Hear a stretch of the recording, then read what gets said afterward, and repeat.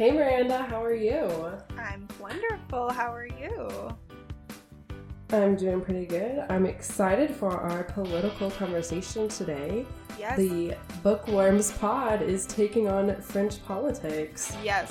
The bookworms are now just bookworms of nerdy political books, which is what we've really always been. But Very true. we're so excited to talk about politics because, like I said, we're nerds about it. We love it. We both studied politics in university. Yeah, we're political junkies. Yeah, before we begin, we have been forgetting this, so let's just go right now. What are you drinking today? I am drinking a nice cup of black coffee because it's that kind of day. Black But I coffee. love it, so.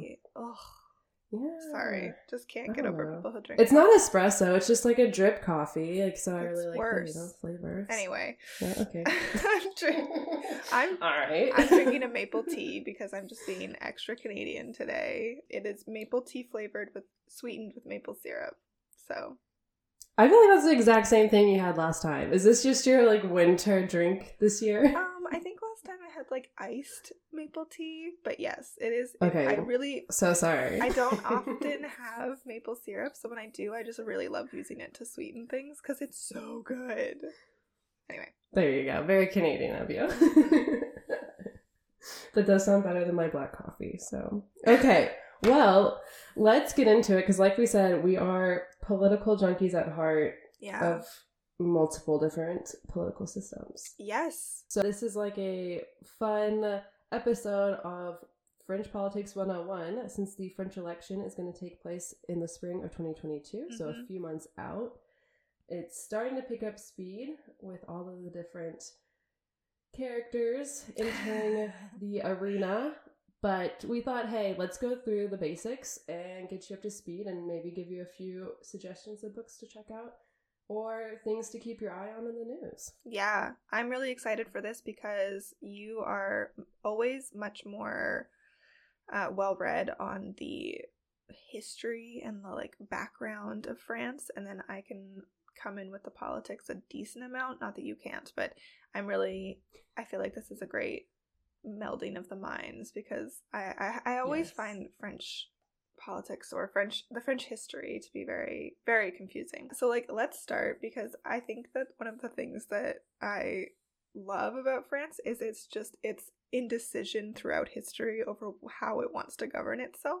All right, so just briefly start us off because I am the historian out of the two of us. Yes, she's the parliamentary expert. I got my history degree. Yep. So, I'm going to make it useful, unlike everyone that told me it wouldn't be useful, so here we go. So, a brief background to France and its political history is that many people know it used to have kings, the Versailles, the Roi de Soleil, the King Louis and Henrys and all of these people, so there are monarchies. But the French also had empires, and those are also quite well known because those were led by Napoleon. It is plural. There were multiple empires and there were also multiple Napoleons. Just a little fun fact if you want to look up. Super confusing. Yes, and it goes from Napoleon I to Napoleon III just to confuse you even more. That's not fair. They can't do that. Oh, but they do. And we have republics as well. So there are three distinct types of governments. But basically, what a republic means is that there was a constitution. And unlike in the US, where we are still operating on a constitution that was written in 1787, France has decided to update, transform, and change their constitutions throughout time. I personally think that is not a bad idea. I don't know about you, but I like the idea of modernizing to deal with modern problems. Yeah, it feels like the right choice to sort of say life has changed, let's relook at this. So every time that there's a new constitution, there's a new republic? Yes. Yeah. So the republic dissolves with the constitution and there is a new republic and a new constitution. Love that. So the France is currently under the Fifth Republic, which was started in 1958 under General Charles de Gaulle. So this was an interesting time period for most countries, especially those in Europe, of reconstructing after World War II, finding their identity, understanding the new power balance. And so this constitution tried to address challenges that had occurred since the last one was written. And a lot of the quintessential French things we know today come from the Fifth Republic and Charles de Gaulle's influence. For instance, the famous French motto, which is, Myrna? Liberté, égalité, fraternité. Exactly. Liberty, equality, and fraternity, which is just everywhere. It's on every official document. I feel like it's on tourist stuff now with... For sure. You know, puns of all sorts of people. Liberté, égalité, like... Yeah. Croissant, you know, just like, okay, yeah. let's there are limits. It is, but I swear, people are trying to do all sorts of fun things with that. That comes from the Fifth Republic, so it comes actually much later. It's not as old as people think, and basically it outlines various aspects. So they really changed the way elections were done. They changed how people would be represented. They gave the people more of a voice compared to previous republics. So that's kind of the background, my spiel for today of what we're going to get into. So you all are now experts because you listened to the last episode about parliamentary systems, but we're going to talk specifically about France this time and dig a little bit deeper into their system. So as you will know, France differs from Canada and the UK parliamentary systems because it has a dual executive. This is the big one. So France has nationally popularly elected president who is accountable to the people, and then a prime minister who is the head of government. We explained this before, but I'm just going over it again because this is really the foundation of France's system. It's really interesting and it's somewhat unique. We also talked about how the president, who is considered the head of state, appoints a prime minister who's the head of government, and that prime minister doesn't have to be from the same political party. And actually, often is not. It is often not, but in the current context, he is, right? Jean Castex is. Yeah. Yeah, the current, very recently appointed prime minister is Jean Castex. It's been 2 years now? Yeah. But what's interesting to me is that they're not actually accountable to the people. So right. There's a distinction there. Is a prime minister not accountable to the people? So what does that mean, actually? Yeah, so... Who are they accountable to? Well, I mean, in some ways, they're accountable to the worst people, which is the rest of the politicians. Because as the head of government, they have to push forward the priorities of the prime ministers, or the president. So the president sort of says, "This is my vision for the way the world I want France to look," and the prime minister has to make that happen legislatively and within the body. Now, within the National Assembly. He is not necessarily accountable, but if he loses the faith of the people he needs to control to sort of push forward those priorities, he becomes irrelevant. That is the worst thing you can do, right? So they're not accountable specifically. However, I would say that job is really hard because there's an important thing that I read about this when I was looking it up, which is that the president, although he appoints the prime minister, he can ask for resignation, but he cannot fire the prime minister. So that's important. Isn't that interesting? It is. Yeah.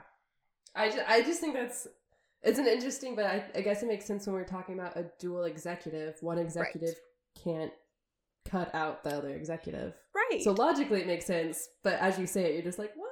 It is a weird sort of sense of I can hire you, but I could never fire you. That's interesting. Yeah.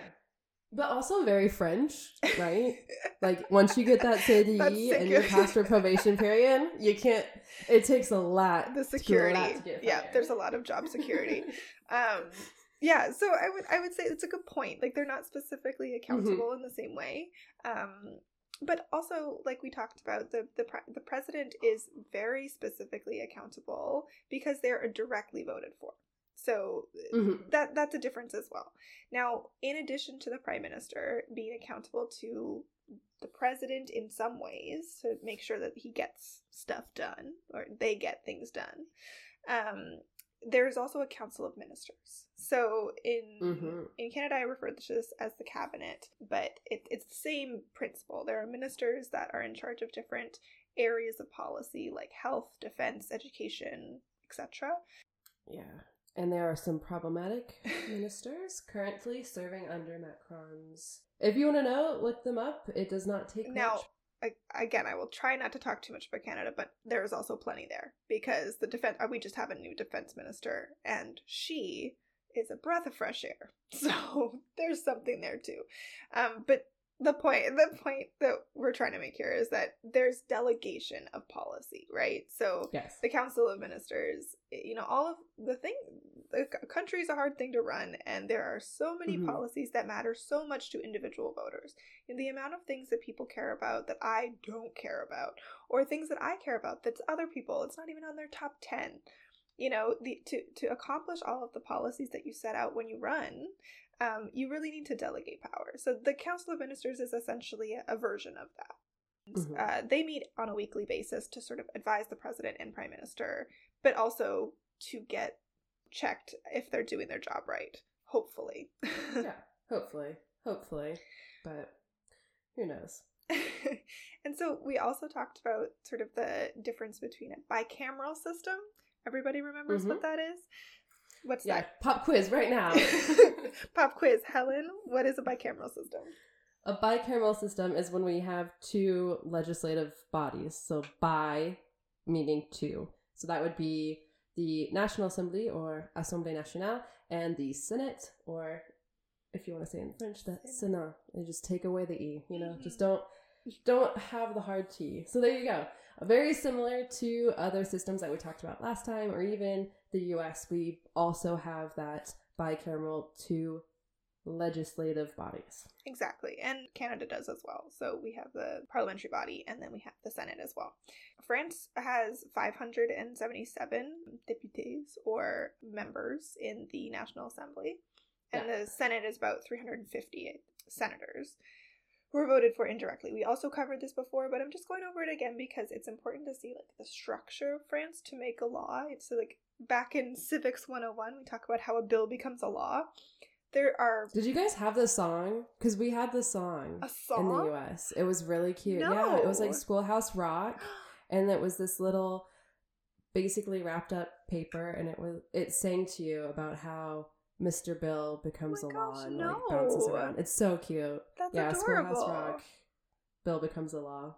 YouTube it. But I do think what's interesting is that the bodies have different priorities. So one is more focused on representing the people who they were directly voted for. So that would be the National Assembly. Right. The deputies are directly voted, and they have to be accountable to the people, represent their interests, represent their regions, their priorities, but they also are responsible for pushing policy. And so policy is slightly different than laws, whereas the Senate focuses more on enacting legislation and confirming laws, and kind of like what you mentioned last time, being a second pass, right? Of, is this law ready to go, ready to become part of this Fifth Republic? Yeah, and exactly. There's a point in saying that the Senate sees things that have already been through the National Assembly. So they are focusing on what are the issues of enacting this, what are the potential risks to presenting this and actually being part of a French culture and society. So you're right that they have very different goals. They also have different terms. So the members of the National Assembly have a 5-year term, and senators have a 6-year term. But that's recent. It was changed. It used to be 9 years, which is quite a long term, honestly. It is. So interesting. I mean, I also find 5 and 6 years to be very long as well. Well, especially compared to the U.S. system of 2 years. I mean, the Senate is also 6 in the U.S., but 2, that's a hard election cycle, especially the way the U.S. does elections. France is a lot more strict, and we're going to get that in our third part of the political series of upcoming elections. But it is fascinating how many restrictions are in place and how it's completely different. But before we get away from the Senate, I have a quick question. Do you know where the Senate building is in Paris? Oh my gosh, I think I do. I think it's in the Jardin de Luxembourg. Exactly. I think it's so funny. There's so many people that go to this beautiful garden and they're walking around and like taking photos in front of this beautiful old building. I'm like, that is the Senate. That is the second legislative body of France. It just blends in. Shockingly, I don't know where the National Assembly is. Is that also as beautiful? It is gorgeous. It's along the Seine River. Oh. If you ever take a boat cruise, you pass by it. Yeah. Well, that's beautiful. I would say that just for comparison, our Senate is very ugly and our our parliament is very beautiful. So it's a mixture.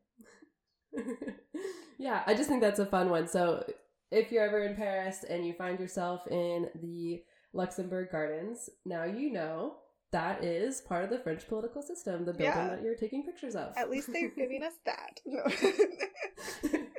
Yeah, and we should also discuss a bit how senators are appointed, because that's a really big difference between the two bodies, is they are not directly voted for. They are indirectly voted. So again, we kind of clarified this last time, is when you hear indirect voting, think appointed, chosen by someone who has been voted for. Correct. So it's not just placed or given, right? But it's slightly different. So France has an electoral college, and before people get very upset or confused, because the amount of times I've had to teach, explain, make PowerPoints for friends on what an electoral college is, it's not the same. It's not the same in France, but it's a similar principle of you have 162,000 grands électeurs, or big electors. So that would be very similar to the electoral college system in the US. But these are deputies from the national assemblies. These are other senators. These are regional councillors, departmental councillors, and municipal councillors. So regions, departments, think of those as large counties, like chunks of territory, and then obviously municipal being the city level. So you have kind of a multi-level approach: national, regional, departmental, and local, who are choosing these people for these 6-year terms, to give an idea of who these people are. And they're essentially, the idea is that they're trying to be, integrate the local into the federal, right? So these people are, whether to different levels, as your point, like a department is a much larger region than a municipality or a city councilor, but the idea is that they are more local than someone who runs for federal politics, right? So that's the spirit behind it. Now, I've heard that there is some annoyance with the Senate in France, just because the use of the sort of rural or local councillors to appoint senators sometimes can skew the Senate to be generally more to the right wing, regardless of what the national, like federal makeup is. And so it's interesting because it's based on people who are elected, but at the same time generally tends to be more right-wing. And I've heard that in general there are some people who think that the Senate should be abolished, and there are some people who do not, and that sometimes divides along party lines because of the sort of right lean to the Senate. Right. I also think there's discussion too on what they do with all of their time as well. Yes. I think that's an overall discussion on these legislative bodies, is how many are actually present. So Miranda talked about CPAC, and I mentioned the American version of C-SPAN. France has one, and it is interesting to see how empty the hall is. Or even recently there has been issues of just people missing a vote and then being mad that the vote happened, and the party that won was like, well, we were there, where were you? And that's a great question. Can you imagine just not showing up for a vote?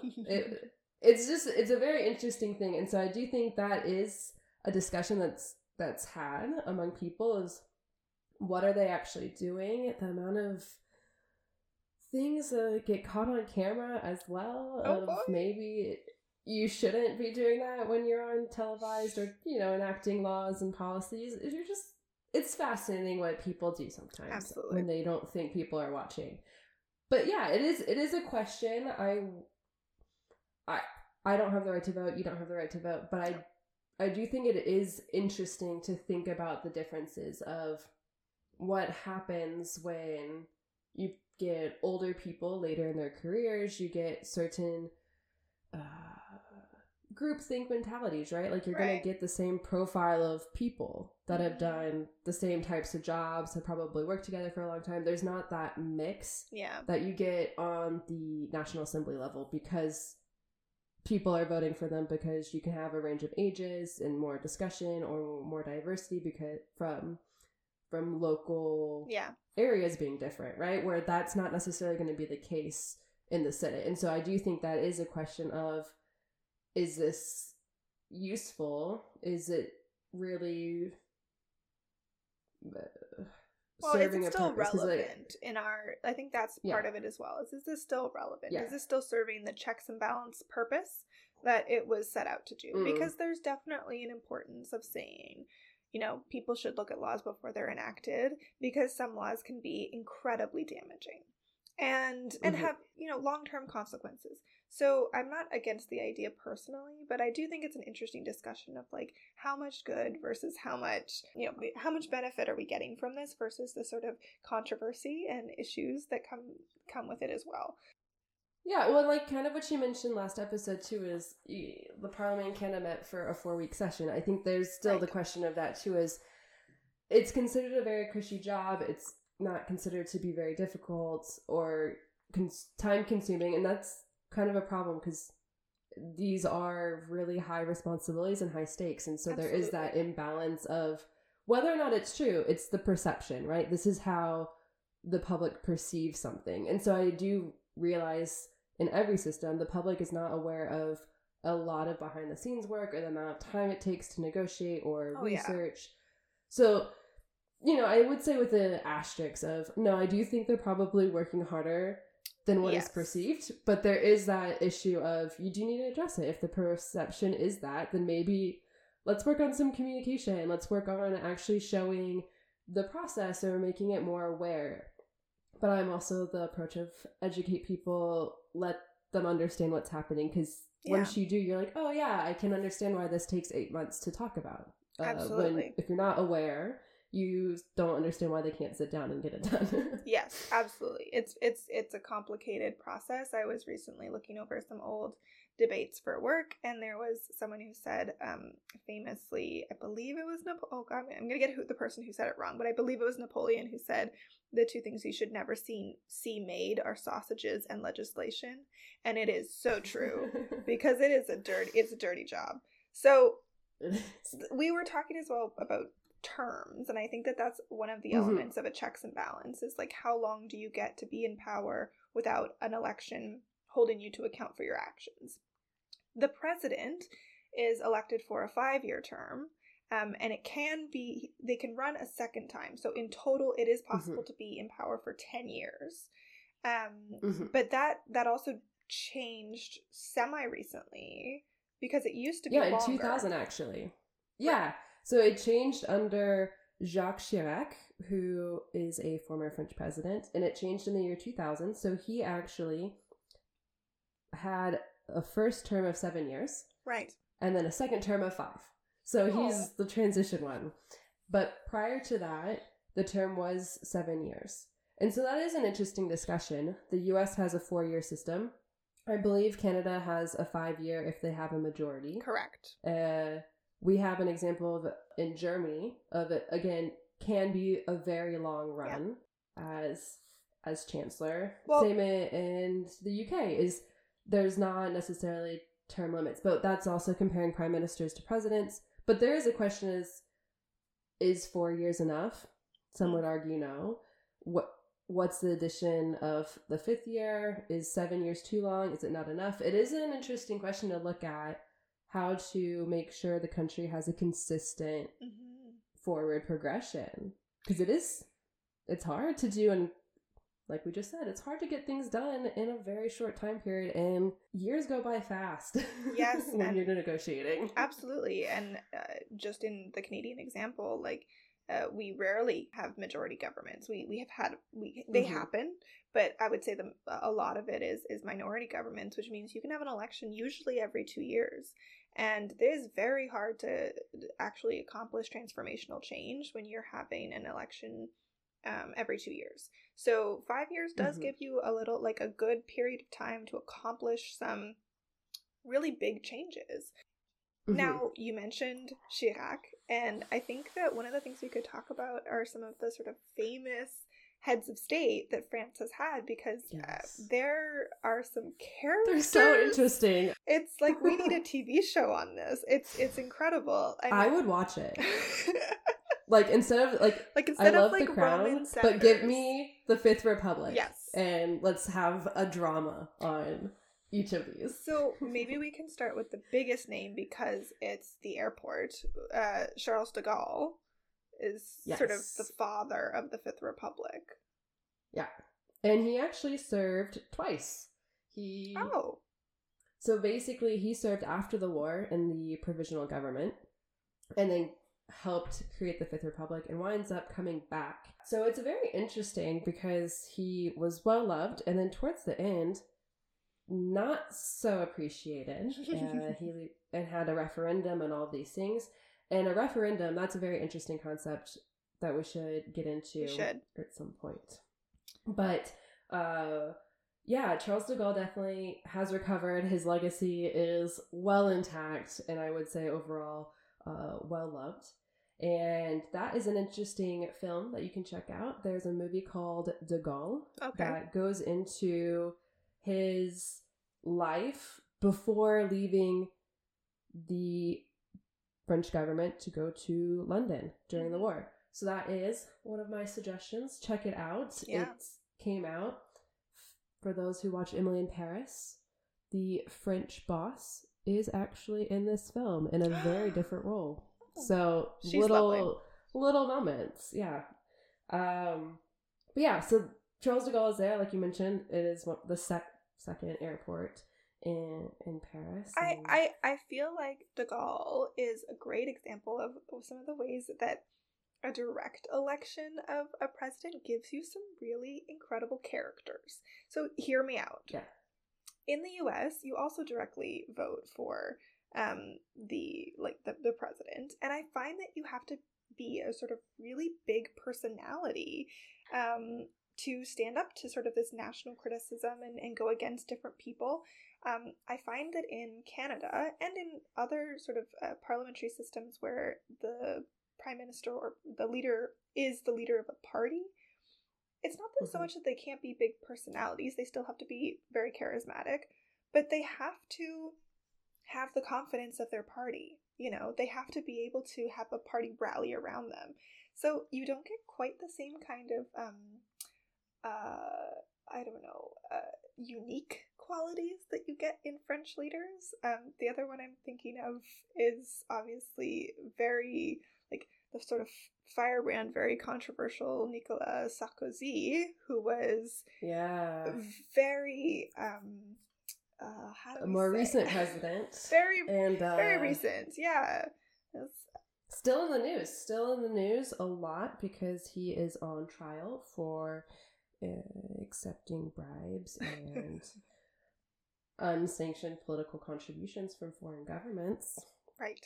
Who he may or may not have turned his back on. Right. But it is interesting. You get these... But he's a big personality. You get big personalities and almost like cult, like... Yes. I don't want to say cult. But it is big, you know. Charles de Gaulle got France behind him. Not even just parties. I mean, they entrusted him with so much. Sarkozy had a very big personality. He still has a very big following, even though he's no longer in politics. And you also see with Jacques Chirac, he was a very popular president. But what's so interesting is when I say popular president, these are popular people, but actually approval ratings for French presidents are dismal. You can be so loved. They elect you, and the moment you take office, you are not going over like a 4% approval rating. Like you're going to stay at a solid 30%. No one's ever happy with the president, what they're doing. And I think that's such a unique thing is they can really, you have your groups that really support it. But the thing with Sarkozy, he is a dividing figure. So he's from the Republican Party. I would say the right loved him, but he was a hugely problematic figure. He said a lot of very controversial things, and I would say the left never appreciated him. No. And so you do have the question of mandates, and that's a little bit more difficult is because of the way presidents are elected is they get a majority mandate, like you're saying, but the reality is it's not actually a mandate of approval of the French population as a whole.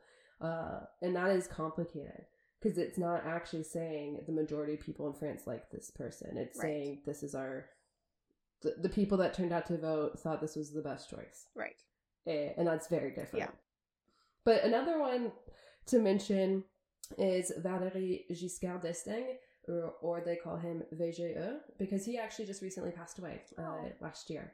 As any head of state, you have different things that come up and all sorts of things. But one thing I thought was really cute about him was he was quite old, and he came from a certain region. So d'Estaing, they had a castle actually, and during the Journée de Patrimoine, basically when France opens its museums, its castles, all these things for free to the public, which I think is a great initiative, he ran the tours until he passed away. Like he personally welcomed people to the where he's retired and all of that. And I just thought, wow, that is so cool. That's so there sweet. Are not that many heads of state that in the later years of life would be a docent and welcome and present history to people. I just think that's such a cool interaction. That's really sweet.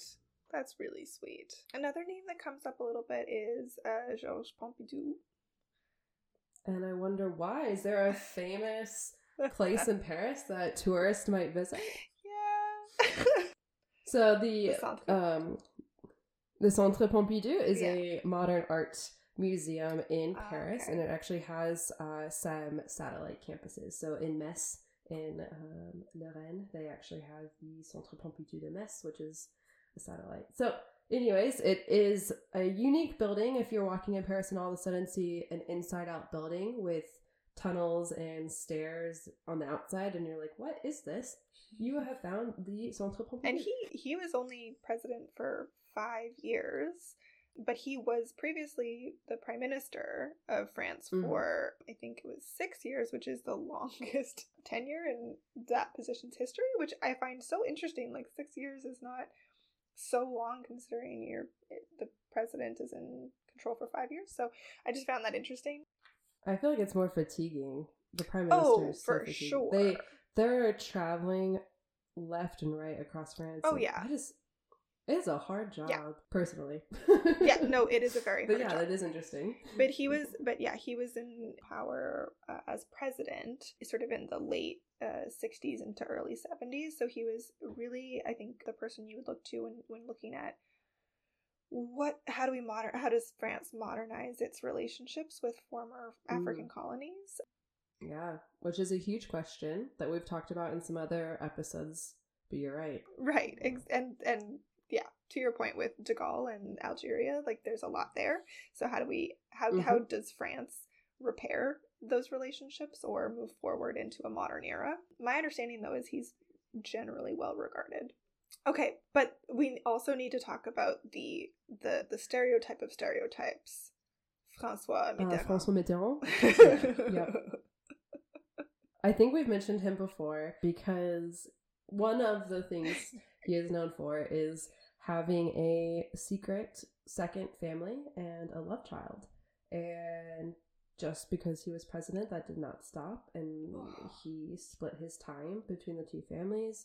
And what was really big was when he did pass away, his daughter out from this second family was in attendance and on equal footing with his other children and his wife, and for display on the national, scene. And I think that's a really big moment, because I think that is one, great and appropriate that a daughter can mourn her father publicly, but it is something that in other countries I don't think would happen.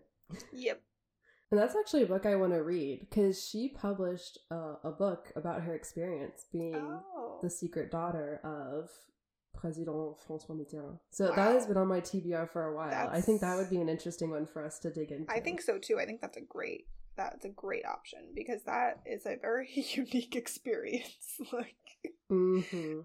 Absolutely. So we also have some suggestions. I just want to add one to what you've said. The documentary Les Bleus is a fantastic example of how politics, it's political enough that I adored it, and it's also about the French national soccer team, football team. It's fantastic. I really like it. It's a really great documentary, and I think it touches on a couple of the people we've mentioned, and a couple of the controversies. So there you can get a sense of who they are, at least through sport or through this national conversation that exists around Les Bleus. It's a fantastic documentary. Well, I do think it's a good way to introduce yourself to some really important aspects of what it means to be French, and some of the political debates. One of the big things that are mentioned in it is the singing of the national anthem. Yeah. And racism and the politicalization of sports players. Yeah. And I think that's an interesting conversation for a lot of countries to have. For sure. Especially in this day and age. But yeah, that's available on Netflix.